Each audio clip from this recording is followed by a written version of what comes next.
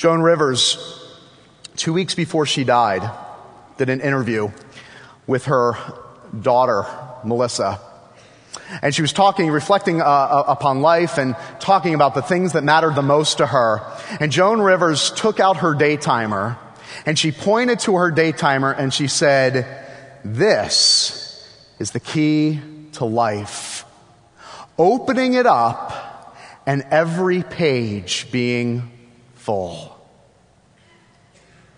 Every page of her daytimer being full. Now you hear that and you go, "Oh, that's ridiculous. Come on, we're better than that." But don't get hung up on the daytimer. What was beneath the surface for Joan Rivers? Beneath the surface for Joan Rivers was a deep-seated, deep-rooted need for approval. It was a deep-seated need to be wanted. It was a deep-seated need to be significant in the lives of others. And she said, "The key to my life is having every page filled. And if it's not," she would be devastated. And every single person in this room at some way, at some level can relate to that. A deep-seated need in our hearts and our lives to be needed, to be wanted, to be valued, to be significant, to be valued and worthy. We struggle with this inside and outside of the church. Whether you're a Christian or a non-Christian, we struggle with remembering this every single day. And it's something that just didn't start the last 40 years in what we call the good old days. This is something that has been plaguing us from the beginning. This has been something that has been plaguing humanity from the very beginning. The deep-seated need to be wanted, to be approved, to be significant, to be valued. And how do we know? Because here starting in verse 15, Paul, in light of everything he has told the Ephesian church, what is Paul's greatest fear? Paul's greatest fear is that they will forget it. In verses 1 through 14, Paul tells the Ephesians church that in Christ you have been approved. In Christ you have been adopted. In Christ you have been made righteous. In Christ is your only hope. And then in verse 15, he starts in this prayer and he says, "This is what I pray for you." Because life is hard and life is difficult. The greatest thing you will be plagued with is forgetting this and finding and relocating your hope in something else. Finding your value in something else, finding your significance in something else. And he says, "I pray this for you. I pray this for you." And I want to look at briefly two things in this prayer that Paul prays on behalf of the church. He wants them to remember two things in light of them being in Christ.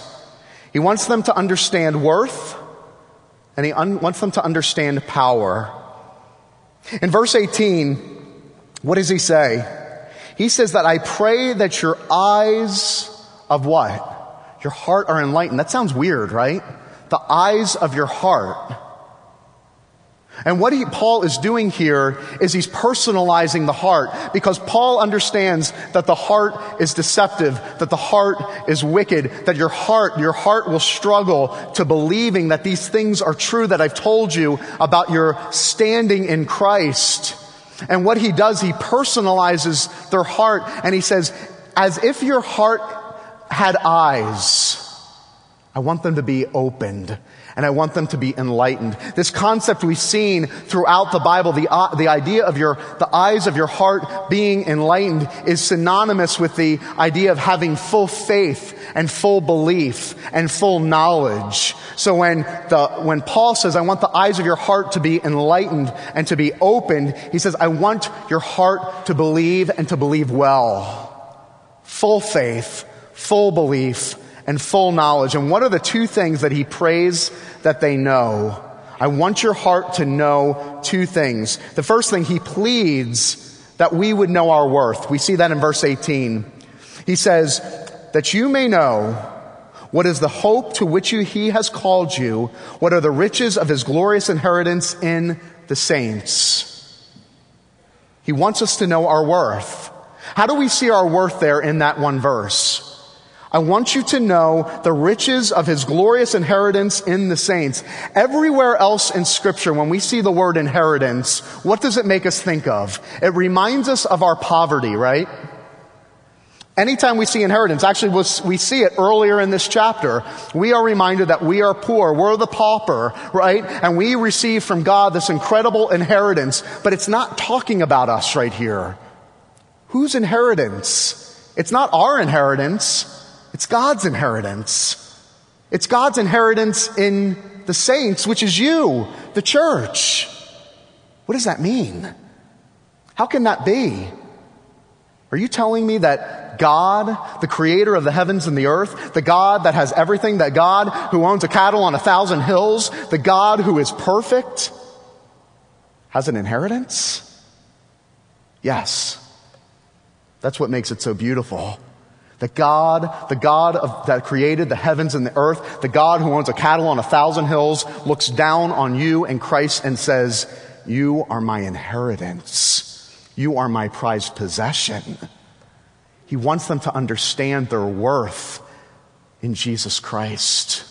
That he looks down upon his church, those that have been called out in Christ, and he says, that is my prized possession. The God who has it all, the God who doesn't need a thing, looks down upon you and says, you are worthy. You are valuable. The church in Ephesus obviously struggled with this continually, wondering, would we ever see hope? Are we valued? Are we worthwhile? Is this all worth it? This whole Christianity thing. And Paul wants them to be reminded, yes, it is worth it. You are a child of the King. You are his prized possession. You are of great worth and great value. You are the very inheritance of God. Don't ever forget that. That is who you are. And Paul pleads, I pray that your heart would know that. That when God looks at you, that he sees his prize, that he sees the very bride of Christ.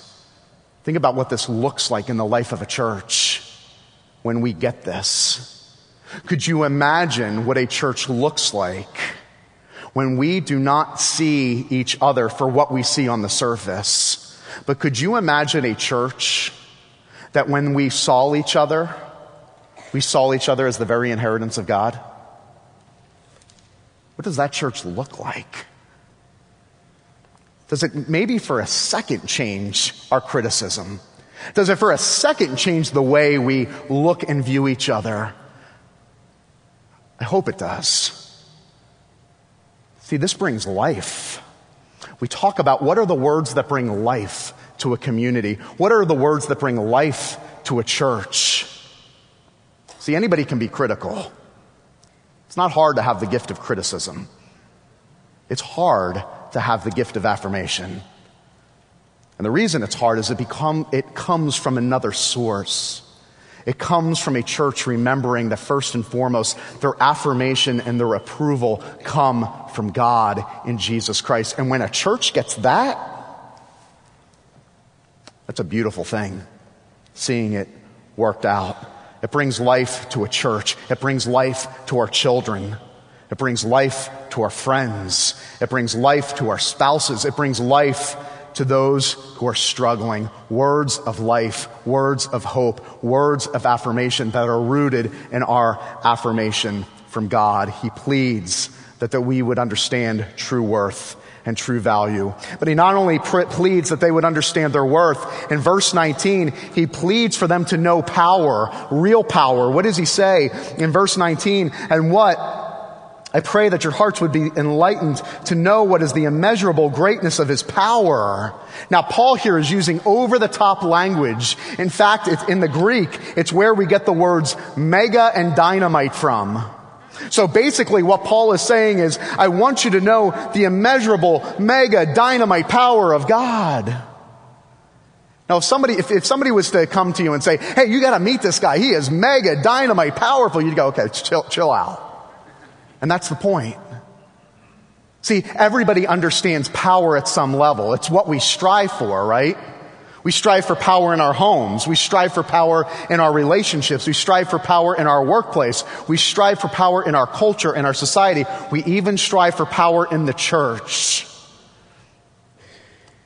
The Ephesians were no stranger to power. If you were part of this church at this time, you had probably seen 2 or 3 of the greatest, although infamous, but greatest leaders maybe in the history of our world through the Roman Empire. They understood power. And Paul says, no. You haven't seen anything. You haven't seen the immeasurable, mega, dynamite power of God. You haven't seen it. You forget it.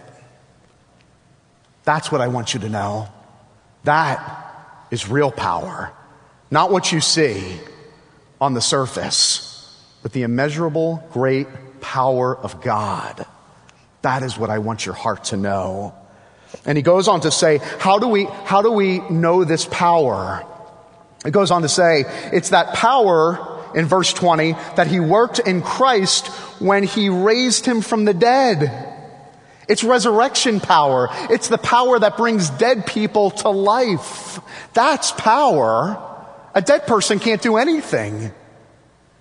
And Paul says, no, that's real power. When you see dead people rise from the dead, when you see dead people made alive, that's power. And going back to verse 19, what does Paul say? That resurrection power, that power is in you. That is phenomenal. You imagine, once again, a church that understood real power. And the fact that real power, the power of the resurrection, the power that raised Jesus from the dead, is the same power at work within you, doing what? That made you raised from the dead. That made you come alive. That power in you. I don't know if our minds will ever be able to comprehend the power that we possess. And the reason I don't know if we'll ever be able to comprehend it this side of heaven is because every day we struggle to find some other type of power, to attain some other power that on the surface looks great, but compared to the power that raised Jesus from the dead, it will never compare. And he says that power is in you. Nothing can stop this power. And in verse 22, it says what? And that Jesus, he goes off basically. And Paul says, not only has Jesus been raised from the dead, he's been seated at the right hand of the Father. And he says, all power and dominion are under his feet. And he's doing it all for who? For you. In verse 22, it says, and he put all things under his feet and gave him as head over all things to the church, which is his body.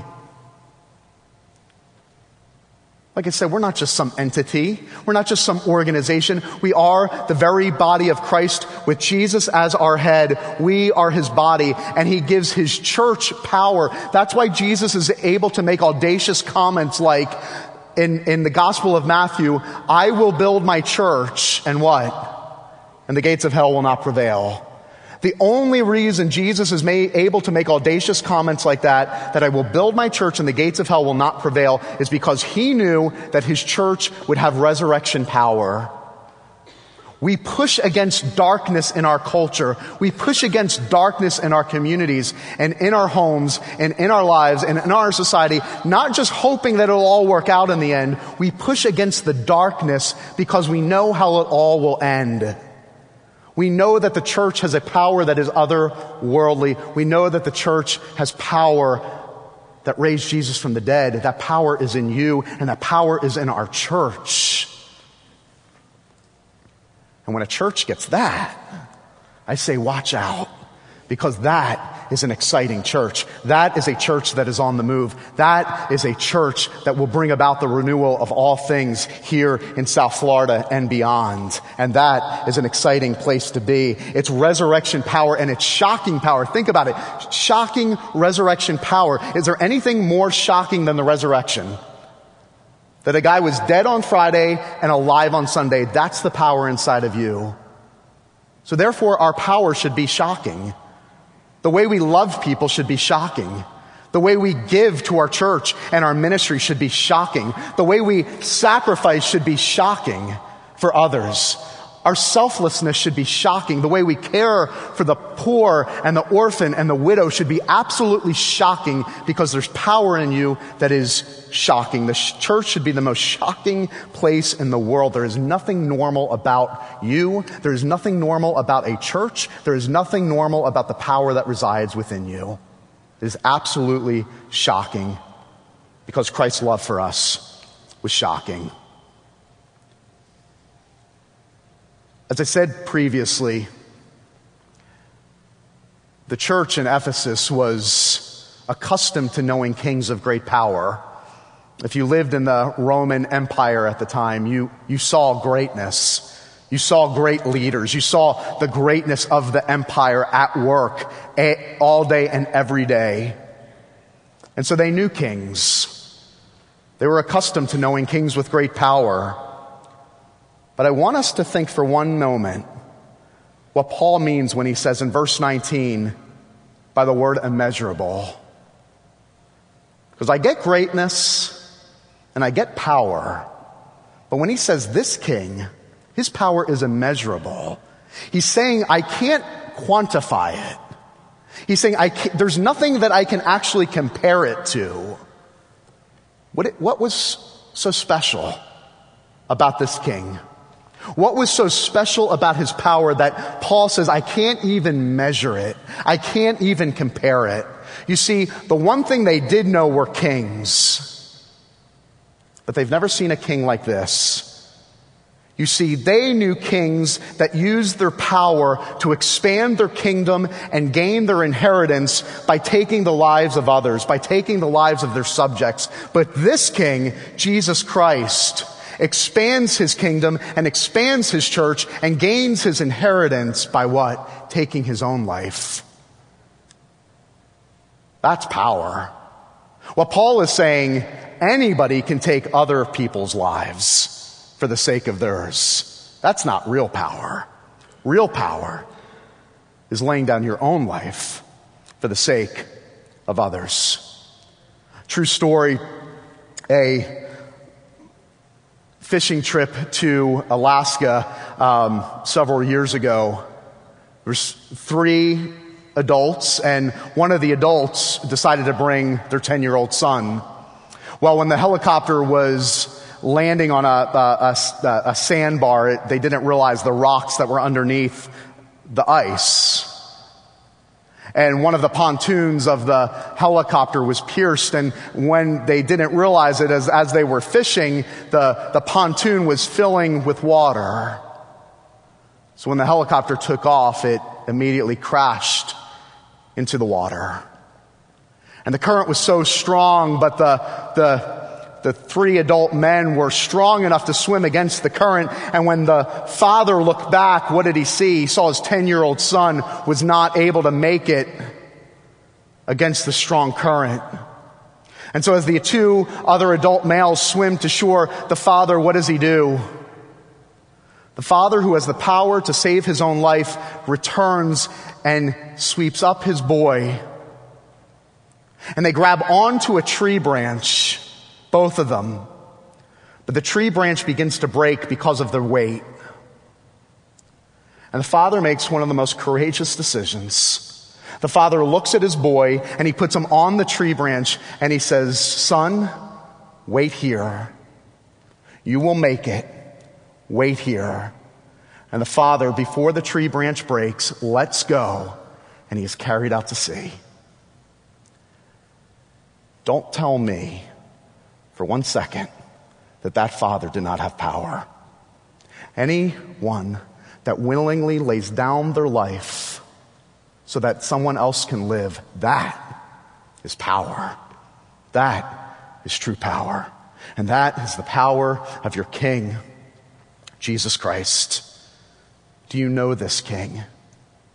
Do you know this one that has power that is immeasurable?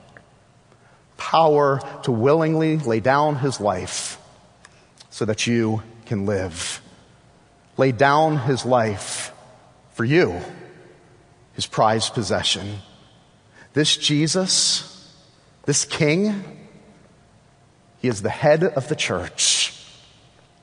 That is good news.